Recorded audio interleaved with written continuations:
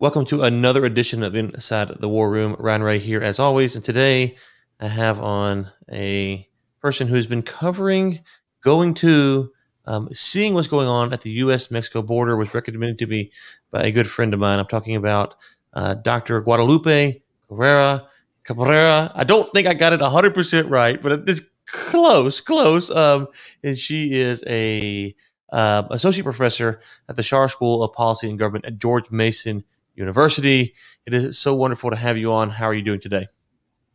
I'm doing well, Ryan. You really, spelled my name really well, and I'm very honored to be here. I'm very glad to be here because I just arrived from a trip all along the border, the third one in the course of the last 8, 9 years where I lived. I lived at the border in Brownsville, Texas, for 8 years, and I was very happy there. And now it is time for me and my friend Sergio Chapa, your friend, to put together in a book the observations that we have on the US-Mexico border that we know pretty well on both sides. So I'm very, very glad and honored to be able to talk to you about the border and about this project.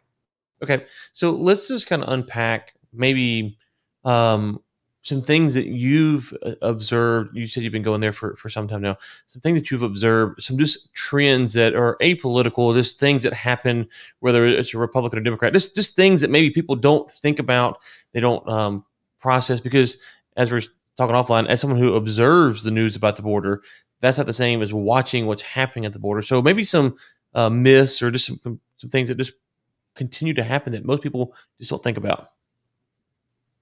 Absolutely. You know what? This is kind of the objective that Sergio and I have on writing a book on the US-Mexico border, the politicization, politics involved when analyzing the different issues related to the US-Mexico border, really take us apart from the reality of the border. And it's not just what we see, it's what the people who live there experience. What is really happening at the border? It's not what people in Washington, D.C. or politicians are saying about the border. And there are three themes that are very important for United States citizens, those who don't live at the border. And I'm thinking about security issues and issues connected to drug trafficking that has to do with border security issues, the connection with immigration, and also with trade. So these three subjects matter for U.S. citizens when they think about the border. For Mexicans, other things matter. And of course, issues of immigration are important, drug trafficking, but drug trafficking and insecurity and violence is not just, kind of like focus. I mean, Mexicans do not focus only on the border. And the border is more than that. Of course, trade matters to Mexicans, but the border is more than that. Border policies and the different areas that you have to address issues at the border go beyond the rhetoric that politicians use. I remember in the year 2016, this was the first time that the US-Mexico border mattered at the federal level. And I'm thinking about the 2016 election. We had lived, and I had lived at the border. I was living in Brownsville, Texas, and we know about how the border is important in Texas politics. But we had never seen, the border being featured or being, a matter of discussion, a central matter of discussion in U.S. politics overall. And this is when former President Donald Trump arrived to the scene and, proposed to build a wall, which this proposal was not his proposal. The border was already being built, and it started to be built like a Democratic administration of Bill Clinton in 1994.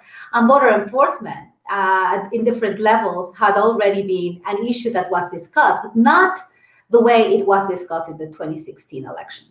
We want to talk about the border beyond this perception about insecurity, about immigration, immigrants being a threat against national security, or threats. To the homeland after September 11, right?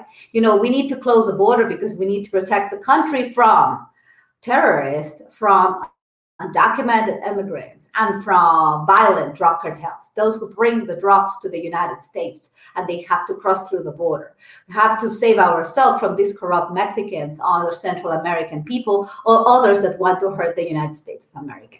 The border is something else. The border is beauty at the same time, different contrasts, people. It's a third country because in this third country, we have a culture that is particular. People who live at the border do not feel necessarily like the people who live in Washington, D.C. They understand where they are at, and they have a very important link with those from the other side of the borders. Mexicans have very frequent relationships and, different types of connections with those who live on the U.S. side of the border and vice versa.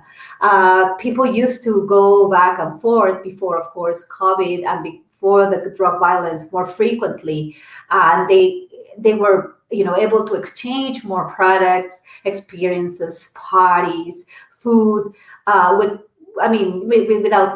without fear. It started to be more complicated. Starting during the so-called Mexico's drug war that elevated the violence per se with the militarization of the security strategy. In the year 2009, when I arrived to Brownsville, things started to become extremely, extremely dangerous on the Mexican side of the border in Matamoros, where I was living at.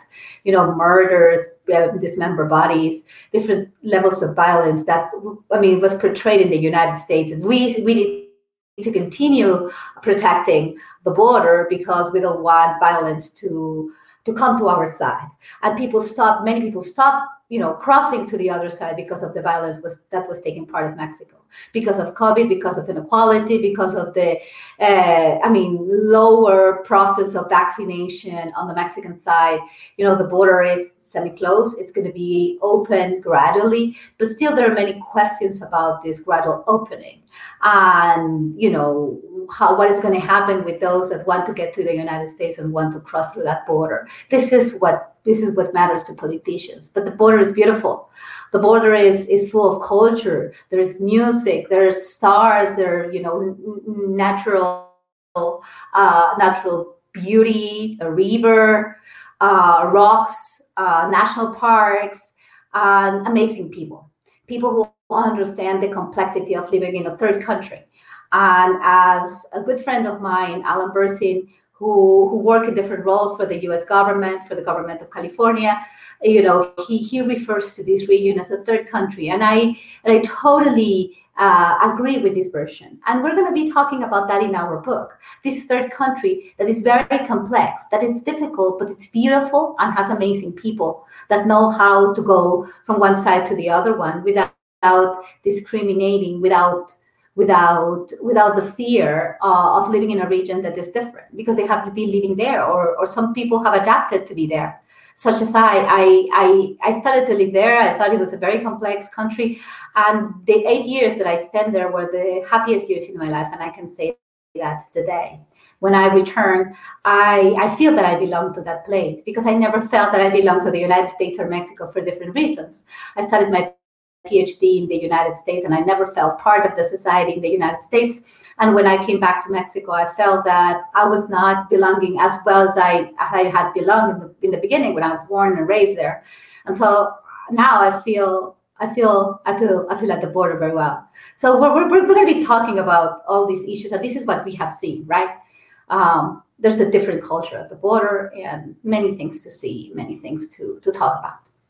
It's interesting to hear you unpack it as a third country, because I've often thought about, border issue aside, and this goes back probably to 2014, 2015. I started thinking about this idea in my head of the large nation state and can it survive?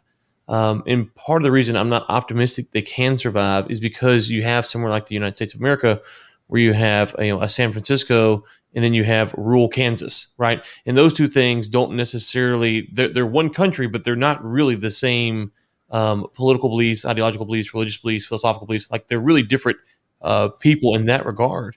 And so when you think of the border as a third country, that's a very fascinating way to think about it, and probably a more apt way to describe it than to just simply say the border. Because the last time I was down at a border city would have been Laredo, we'll say 3 years ago, maybe. And it was a friend of mine. He lived in Laredo his whole life, and he was telling me about the border and about how they used to be able to go across. They can't now; it's a little too risky. And he was just telling me all these different things. And it was, for me, it was kind of like, okay, this is kind of weird, because I can't imagine living somewhere like this. Like, oh, like people are coming across and they have these guards posted, and and I'm not saying it's good or bad. It was just kind of an eye-waking experience. Oh wow, okay, this is the world that he kind of operates in on a day-to-day basis is just different than the one that I operate in, which is also different than the one that someone in San Francisco operates in, or whatever. So I like how you call it a third country, because there's a uniqueness there that's hard to grasp until you're there. And the two sides of the borders probably have a lot more in common than most Americans or maybe most Mexicans would think about, because of their proximity. Absolutely, because of the proximity, because of the links, and there are so many other, some other aspects that people who don't live there do not understand. Like for example, this frequent crossing, this encounter with custom officials, with border patrol agents, this securitization. The militarization of security, of border security, is present on both sides. You see the Mexican army members, checking what you have at your trunk. I mean, for others, it should be scary, but people at the border got used to that, and it's not so easy. You see all these, places where you can exchange dollars for pesos, or vice versa, on both sides, right? And this is something that I wasn't used to see. Or for example, when people talk to others, they use a lot Spanglish. When I was in Mexico City, when I was studying in New York, when I had been, working or doing things in different states of the United States, and in Mexico, I always thought that Spanglish was the wrong way to talk, and I didn't like it. I didn't like the Tex-Mex food, for example, of the margaritas. The margaritas were, for me, when I'm Mexican, an American invention. But I enjoy margaritas so much now, and I enjoy speaking in Spanish and English, and this very weird combination that sometimes this is a language I use when I talk with Sergio. Sometimes we don't find a way to communicate in one language, and we continue in the other language, or we combine this language, and it's beautiful. It's part of the culture. It's not bad Spanish or bad English. It's Spanglish. It's a different language, and the food is very, traditional. And another thing that's important to consider is that the border is not an homogeneous region either. Even I refer to as a third country. I don't believe that we can talk about one U.S.-Mexico border. We can talk about multiple borderlands. The regions that, are close to the border, when we talk about these multiple borders, some years ago, in the year 2014, I was able to put together a special issue for the Journal of Borderland Studies. I co-edited this special issue for this academic journal with a friend of mine. Her name is Professor Kathleen Stout, and we wanted to depict in different pieces the different U.S.-Mexico borders from two sides. Compare the two sides and compare them. It's not the same talking about Brownsville, Matamoros than talking about San Diego, Tijuana, right? Or the proximity of the sister cities create different dynamics. When you just cross from one side to the other one in 10 minutes. I used to live, and I still have an apartment, in a condominium complex, 10 minutes walking from my door to the Mexican side of the border. And because we don't have lines when you cross to Mexico, it's a little bit less complicated. There's less enforcement, and people coming from the United States have an easier arrival to the United States. So in 10 minutes I was on the other side, and I can go and drink margaritas on the Mexican side. Sergio and I did that anytime that we could, every weekend, and I enjoyed what margaritas meant and the history, and why during the Prohibition, maybe the margaritas were invented by United States citizens. There are a number of myths, and there are a number of stories of where the margaritas were invented.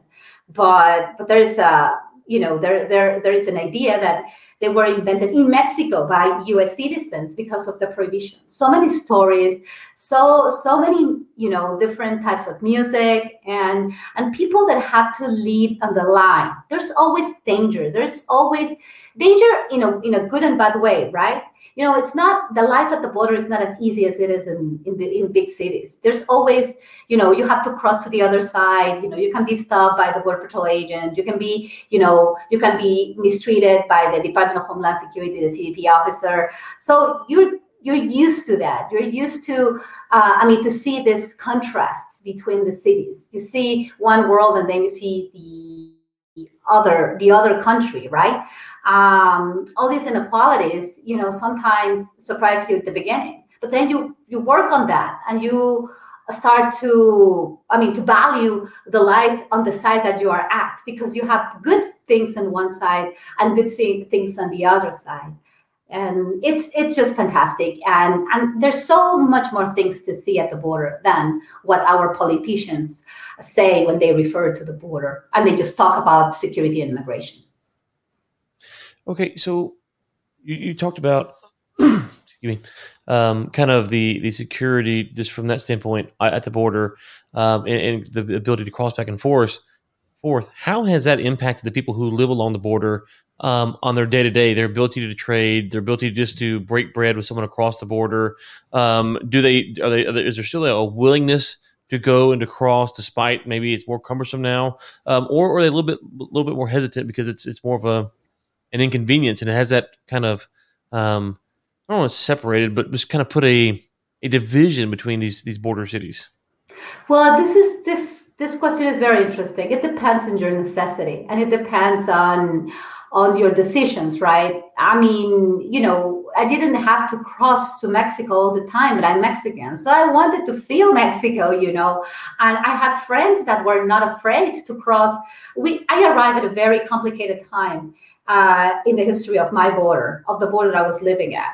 Because at that time, the two very violent groups of organized crime, the Zetas and the Gulf Cartel, were fighting for the control of the plazas. It was a horrible, we call it war. We used to call it war, but it was a very important armed conflict between these two groups of organized crime. So at that time, people from the U.S. side stopped crossing. Many people, they were afraid that, if they were, having dinner in a restaurant, and they used to do that very, very often. They used to go shopping on the Mexican side. They used to go for lunch, for dinner. The food was better. That was part of their life. When violence started to reach that part of the border, and when there were bullets crossing from one side to the other one, they hit the gym of my university. People stopped going. So many people stopped going. They decided not to cross to Mexico. I saw it immediately, and people were telling me how they were thinking about their old times, what they had been doing, but now they didn't want to go to Mexico. But there are people from Mexico, particularly from Mexico, they have to go to the United States. It doesn't matter how long it takes to them to cross to the other side, they have to.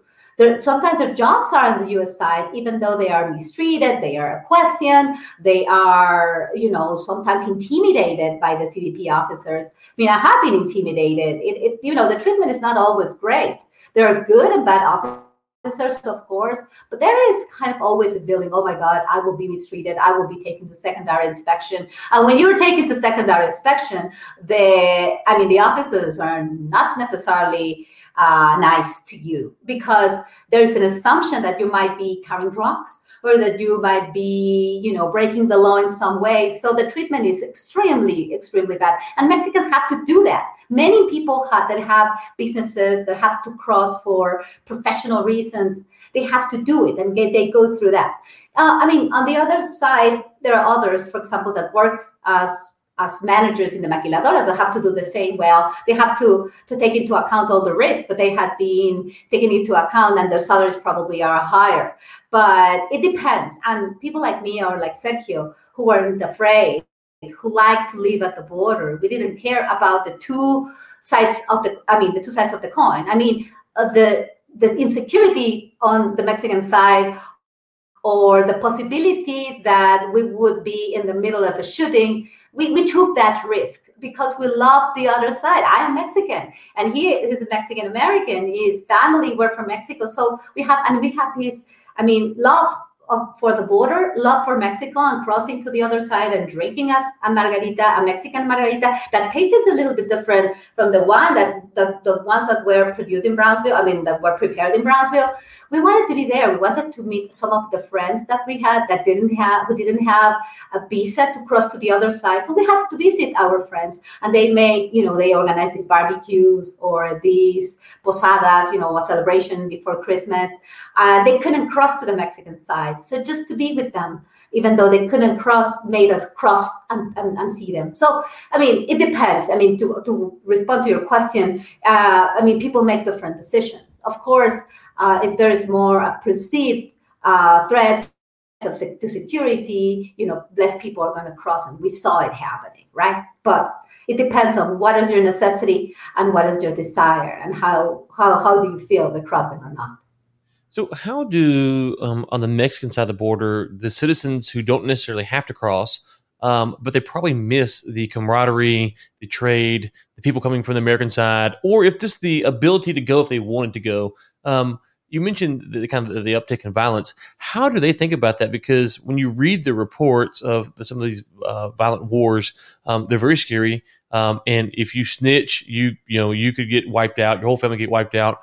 Does the average Mexican on the Mexican side of the border, is there anything that they can do? Are they trying to do? Or are they just kind of I'm just trying to make it day by day? Because it feels like they're in a tough spot. Yes, this is a very, very, very good question. It's a very good question because, the experience on each side of the border has to do with, as I mentioned, right, with your perceptions of fear, with your interests, and your capacity is very low.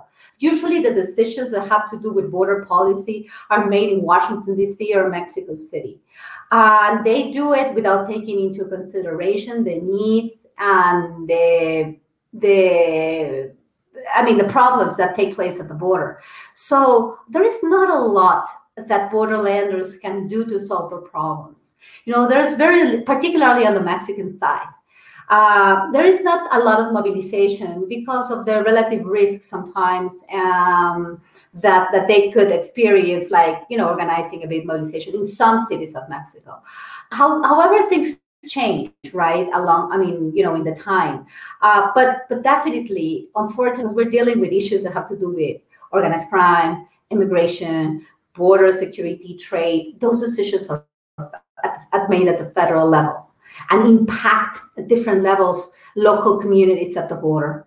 And yes, electing their municipal presidents in the case of Mexico, the mayors in the case of the United States, the local authorities, they might say, well, you're doing your work okay or not, but the capacity that these local authorities have to decide on issues that are at the federal level is very little. They just don't matter. They cannot make decisions about immigration or addressing organized crime at a transnational level. So people can do something. Well, yes, at the local level, yes, with elections, yes, through their their expressions in the media, but unfortunately, those who decide do not live at the border, and this is a major issue. It's a major issue as well, national coverage on border issues, because its national correspondents also don't know the border. They go there, they go there for a couple of days, and they return to the comfort in Washington, Houston, Chicago, and the coverage is very limited, to be honest with you. The capacity that local media has to express the views of borderlanders is quite limited, and it's just focused on those communities. So the ones that don't know what happens. But yeah, there's some things that we can do. We have to raise our voice. Unfortunately, the lobbyists in Washington and the intermediaries between those who can make decisions, the congressmen and the civil society, are usually more connected to the powerful interest groups in the United States of America and in Mexico. Yeah, that's part of the reason we have this podcast, is so we can have these more longer form conversations and hopefully get more ideas out there for people to to think about and to chew on and to kind of roll in their head. And as you're talking there, you talked about federal policy, whether it's in the Mexican side or the U.S. side, and one of the things. How are and what is? Let's talk about these caravans that come from Central America up through Mexico. Are these? I mean, it feels like every time one comes up, if it's Trump's in office, the left saying it's not real. If it's Biden's in office, then the Republicans saying they're not real. Are they real? How do they feel about them at the border? And what percentage of people crossing illegally do the caravans make? Because it sounds like, from what I'm understanding, that the people on the border pretty much know how to get back and forth, and so their coming and goings is more business related or trade related. So let's talk about the caravans. I'm just curious, what's the story with those? With those mass migrations and the arrival of unaccompanied minors, of a number of families. Undocumented migrants, overall adults. This is not new, right? I mean, the arrival of more families and unaccompanied minors is a relatively new phenomenon that started to be visible in 2014. And that had to do with with border enforcement itself, that incentivized the formation, because prohibition incentivized the formation of mafias, of illegal policies that are criminal in the sense. I'm talking about, for example, prohibition of alcohol. And in this case, border enforcement has generated incentives for the organization of these groups of smugglers, migrant smugglers, are very well organized, that are connected with a number of corrupt officials on the different countries, Mexico, Central America, the United States. And they, are very well capable of communicating or selling their product, which is a trip from the country of the person who wants to go to the United States to the United States where families are, reunifying them with their families, because they cannot enter legally. The reason why people cannot enter legally is because they don't want to enter legally. They have $7,000, $10,000 to pay to the smuggler. They would have that money to do it legally, but there are no legal pathways to get to the United States. So that's why it is interesting, and it's more and more complicated. More members of the Border Patrol on the other side of the border, the militarization of security, the wall, the technology involved in this. So the only way that they see to arrive to the United States, where they will find jobs, which is something important. There are pull and push factors, but a very important push factor are the jobs that are in the United States. People understand that once they cross, they're going to have a job in the US. So there's a big hypocrisy here. And so what about the caravans? These mass migrations, or these, arrivals of people that come to the United States irregularly or without documentation, or illegally, as some people say, they are not illegals. They arrive in an illegal form, but they should not be said that they are, not a person cannot be illegal, right? It's just like, in a more formal way. But the way that you want to say how they enter to the country illegally without documentation or irregularly, immigrants are getting jobs. What happened with the caravans was a very interesting phenomenon. They were real jets who communicated to them. There is like a version of that all of this was organic, that they wanted to escape from the horrible reality they have, which is true. There are push factors that are true: insecurity, poverty, gang violence, a number of problems that drive people to go to the United States, and also the push factors, which jobs, family reunification, it all combines. But why, in a political moment, in the midterm elections, and how the caravans were utilized by politicians? It's something interesting. At a particular moment, that geopolitics also can play a role here. So we still have to do a lot of research about caravans. Why at some point in time they were utilized by Trump to provide a message against, the other political party in the midterm election, but at the same time, the other political party utilized that to show how desperate people were and how bad the administration of Donald Trump was, and what was he doing. the two parties played with those images of people arriving to the border in the same way. It is very complicated and difficult to believe that people were just like, oh, people are getting in a caravan, I'm going to go in a caravan. Social movement theories show that people, manifesting themselves in such a way as the caravans to make it so visible, to make a political statement, because they were making a political statement to some extent, allow us in. We're suffering where we are at. These movements are not going to be successful unless there are material resources, leadership capacity, the utilizations of media, framing processes. There were all these, elements at the same time. Who facilitated that? How the messages were given? Why in this exact time? Who was involved? The unit of financial intelligence in Mexico froze a number of accounts that were connected with the organization of the caravan, and these accounts were allegedly related to actors in North Africa and the Middle East, which is interesting. So there are many questions still about those caravans. And it's interesting that the last, really visible caravan happened at the beginning of the Biden administration.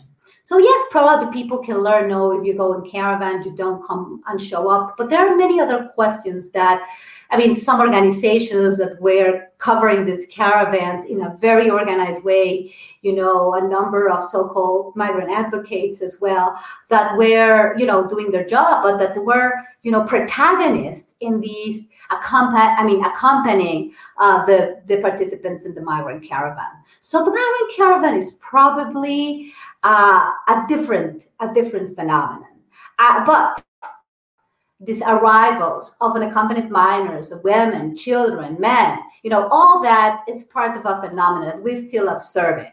And also, these arrivals have been used in a political way by the Republicans, by the Democrats, the conservative groups or liberal groups. And it's always about sometimes politics and not necessarily humanitarian needs, because also supporting the arrival of people in this massive way, that in the caravans, some bad actors also, are also involved, that this very dangerous journey can cause people, death, because they are not going to enter immediately.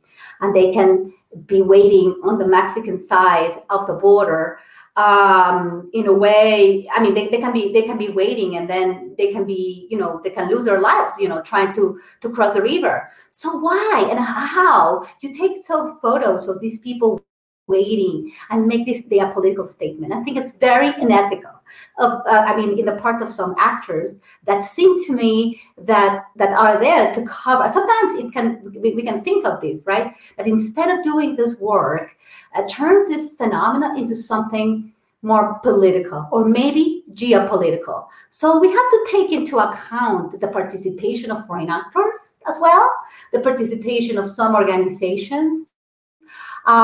For a social movement, it's never organic like that. There are always organization, financial resources, and framing processes. And all of that was present in the caravan that started from Honduras to the United States and was covered by the international media and took place during the midterm elections in the United States of America. So we still need to understand better. Mm-hmm. So I'll just say my takeaway from that is you think there's a little something fishy going on there.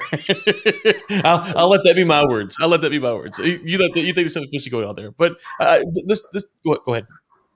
Well, I am one of the persons that have been very open about this.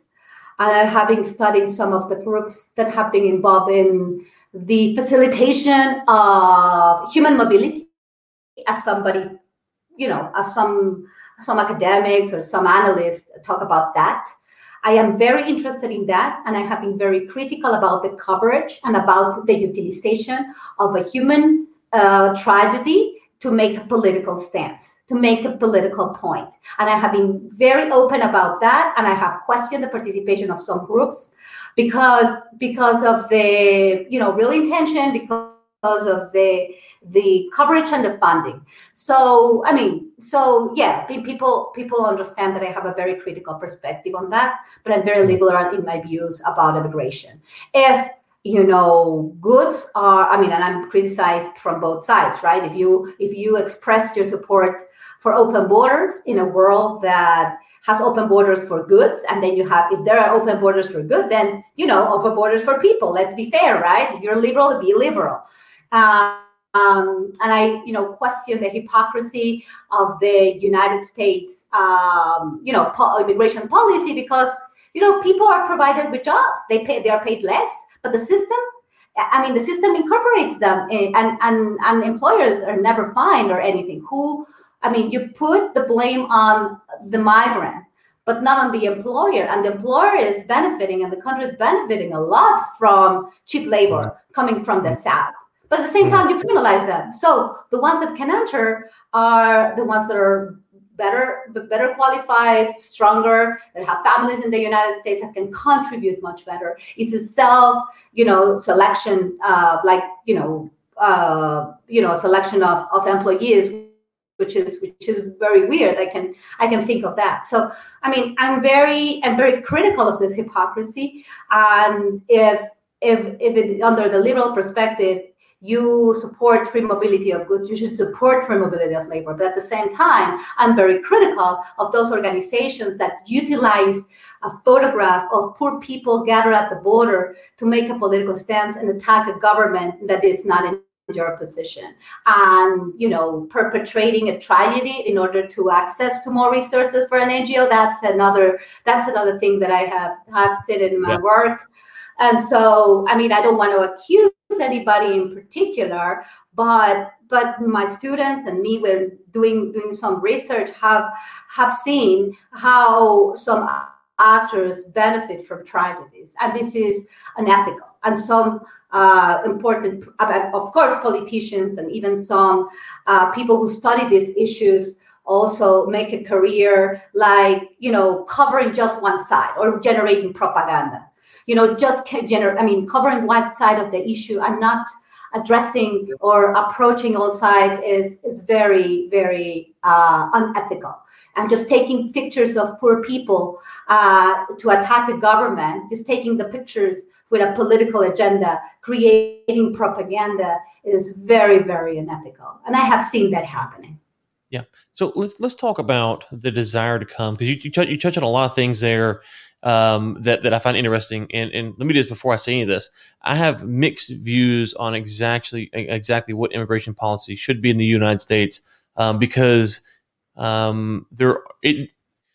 we can get into this in a minute. It just feels like there's a lot of unintended potential consequences no matter what your policy is. And so if you take hey, we want to shut the border down and build a wall, I'm over here like, well, guys, if they build a wall to keep people out, they can keep us in. And I don't want to be kept in if I want to leave. So I'm a little bit worried about the wall stuff and the eminent domain, all the taking the property and the government funding. So I'm a little concerned on that. On the flip side, the open borders, it's like, okay, well, I'm not necessarily opposed to that. There's questions about citizenship and rights and stuff. And so I think there's one of the things in the U.S. that we have to do is just have the conversation about, okay, what are the kind of the thoughts and the principles that you're trying to espouse, and not necessarily attribute negative motivations if you disagree on immigration policy. And we're at a spot where we can't really have that conversation. And it's sad because I've been to Mexico many times, but never to like a impoverished area. But I've been to Honduras several times for highly impoverished areas, in Nicaragua once. And when you go there, what I tell people is whatever you think about people crossing the border, until you go there, you can't imagine what it's like. And if I took you there today and I put your family there, you would be thinking, how do I get out of here? Whether that's to the U.S. or to Mexico City or to wherever. And so to just kind of to deny that that's part of, the poverty is so extreme in some of these areas. It's unbelievable. It's depressing. And so I have very much sympathy for people wanting to better themselves, especially in some of these areas. That being said, how do we think about the policies in their own country, which are hindering them as well? Because to your point, you can come to the U.S., you can get a job, and that's something that's great, supports your family. But on the flip side, it's like, okay, well, that's one thing.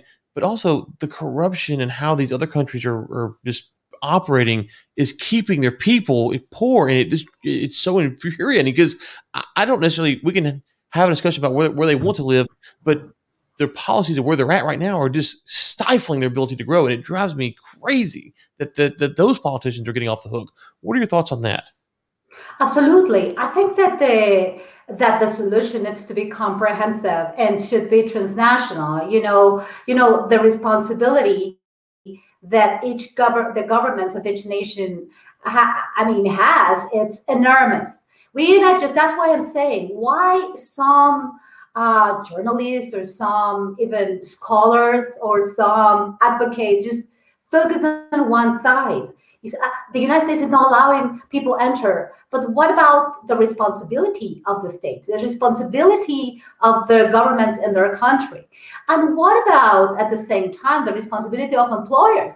Because if people continue coming, it's because some people are able to enter and they are able to change their lives. This is why we are continue seeing a lot of people. We don't know about how many of those who intend to make it to the US are able to do it. We don't have those statistics. And there must be a lot because people are willing to risk their lives to come here. But at the same time, what is going to be the solution? Open the borders?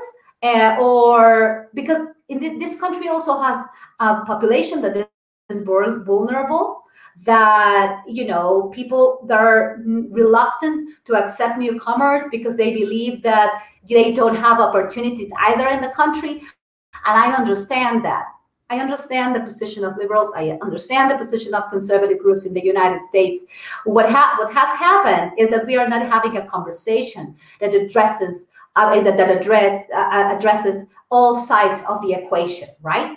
What happens in the South? What happens in Mexico? What about corruption on the US side of the border? Why so many people are able to make it to the United States? Just because of the capacity of the smugglers and the corrupt Mexican or corrupt brown people? Or there's also white people in the United States that facilitate the arrival of migrants into this country, because what happens with the work of these people is just it's benefiting the whole country. Why? If you have to have a conversation of what do you want? What are your objectives? Because there's the double standard here. You don't enter. We don't want you to be working here, but we don't want to see you. I mean, basically, this is the message, right? But we want you working here because you're needed here. So what is really the objective of the United States with regards to immigration? Want to stop migration? You have all the right to do it, but do it. Don't say that you want to do it, but in a different way. The strongest, the brightest, the ones with more capacities and links in the United States are able to arrive and to stay in the United States and are paid very little salaries. And once they are not useful anymore, they get deported, because you see the number of deported people. You see them that they have given the best years of their life to the United States under this very double-faced system that allows people to be here. So, and at the same time, as you said, what happens in the South has to do. Yeah. So yes. What would you say? And this is just because it feels like the issue, to your point, is so politicized. And so I thought, well, what is there a compromise to be made? And so one of the possible compromise solutions I've thought about is it possible to open up what would be considered open borders under these pretenses, which is I'm gonna call it a migrant pass or a migrant visa, which means that you can come work in the U.S. As a citizen for as long as you want, and you could go, but you're still a citizen of Mexico or Honduras or whatever. And it allows you to come be a part of the system, but you go back, but you're not pursuing citizenship, and it's clear you're not pursuing citizenship. You want to come here, you want to work, you like your home country, and you can go back and forth as much as you want. You can come work here for 3 years and go back. Because I think on some people on the right are afraid of voter demographics shifting and stuff like that. And I don't know. This is more me asking how many people come here want citizenship versus just want to come make a living. So, what are your thoughts on that? Wow, this is an amazing question. And I think and probably the way that I'm going to answer this would not satisfy anybody, because this country is a democracy, or I think it is. So what the majority in this country The majority, well, it's a complicated democracy in the United States. But as I think about democracy, this needs to be good for the majority, right? What does the majority of the people in this country need? Need. What do you need? You need more migrants. You need open borders, or you need, a system that allows the entrance to those that will support the system. That will perform the jobs that some U.S. citizens will not perform, and that will benefit the people coming from the South. And I think this is important because comprehensive immigration reform was designed as a bipartisan project. And comprehensive immigration reform is not, a Barack Obama initiative. It has been a work that has been going on, and there are very important actors of the two parties that have recognized that immigration system in the United States is broken.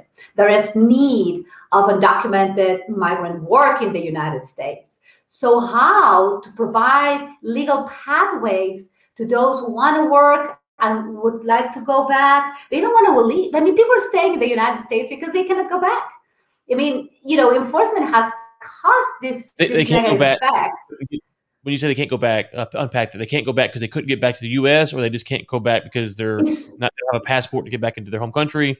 Yeah, they come here illegally, right? Or without the proper documentation. So what they used to do, and that happened with a lot of Mexicans in past decades, they used to come to the United States, they used to work in the fields, and used to go back to their families, and planting their corn and things like that. They used to go back and forth. But with border enforcement starting in 1994 with Operation Gatekeeper, Operation Hold the Line, and a big change in the dynamics of the world and production after the Cold War, what happened is that it's just so difficult to get into the United States that you have to stay because you cannot go back and forth, and you bring your family with you. These are the unintended consequences of border enforcement. If the United States public in its majority would probably think it's best to accept those who are going to perform jobs and allow them, to do this temporary, maybe people are going to be much better in Central America to stay in the country where they can speak their language. And this vision about everybody is an asylum seeker is totally false. There are asylum seekers. There are people that are escaping violence and they're escaping a horrible reality, but others that want to make a better life for their families. There are economic migrants, and possibly the majority of those who want to enter the United States are economic migrants. And those who say everybody is an asylum seeker, the United States, this president is doing bad and not allowing to enter, it's pure propaganda. These are forces of demand and supply that need to be addressed correctly. And people in this country have a democratic system, and they're represented by those who will make those decisions based on the needs of the constituents. And this is something we need to understand. It's not the liberals are correct or the conservatives are correct. In this democratic system, who makes the decisions? And that's important because with your vote, you decide in one side or the other one, things need to be at. But now the positions are so fragmented, so irrational, and nobody wants to commit. There's no commitment or compromise that is made, such as it was written in the Comprehensive Immigration Reform proposal.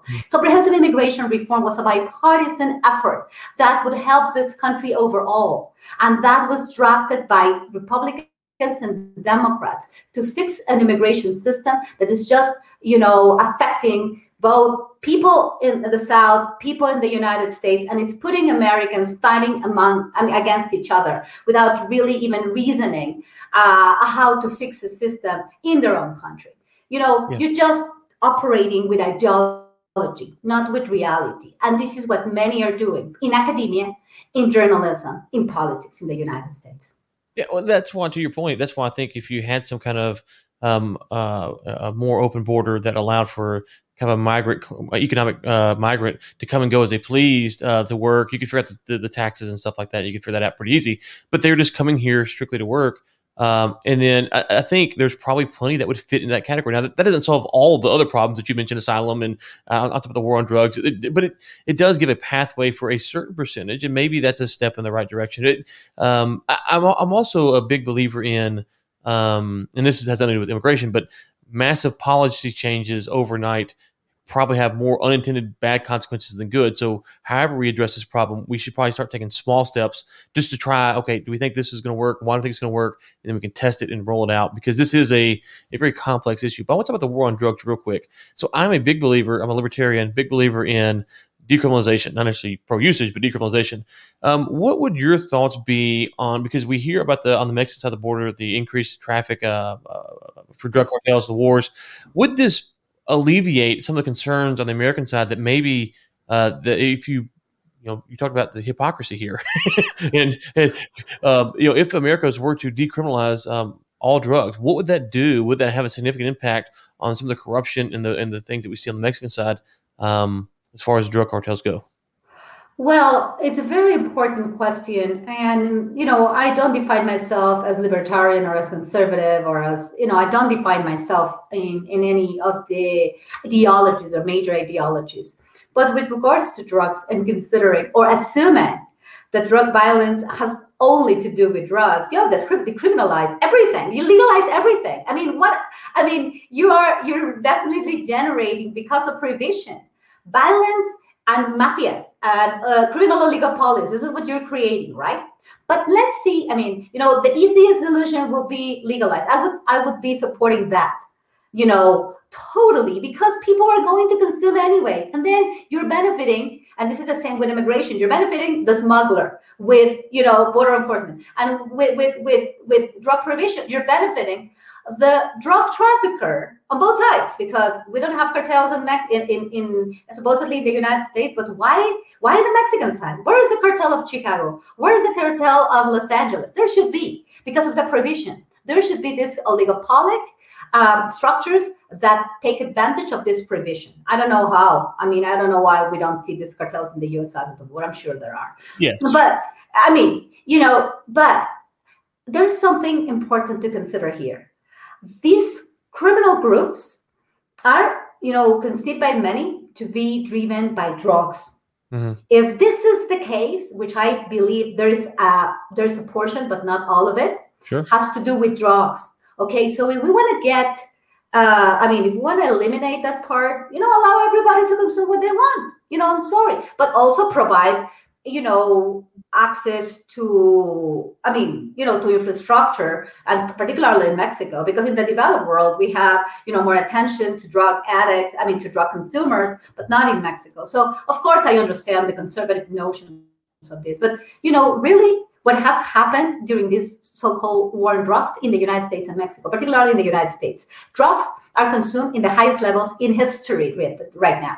So all the billions of dollars that have been spent on the Drug Enforcement Agency have been totally failed. You have failed drug policy overall, failed drug wars. So we then liberalize it all. I am sure about that. But these groups are going to find another business.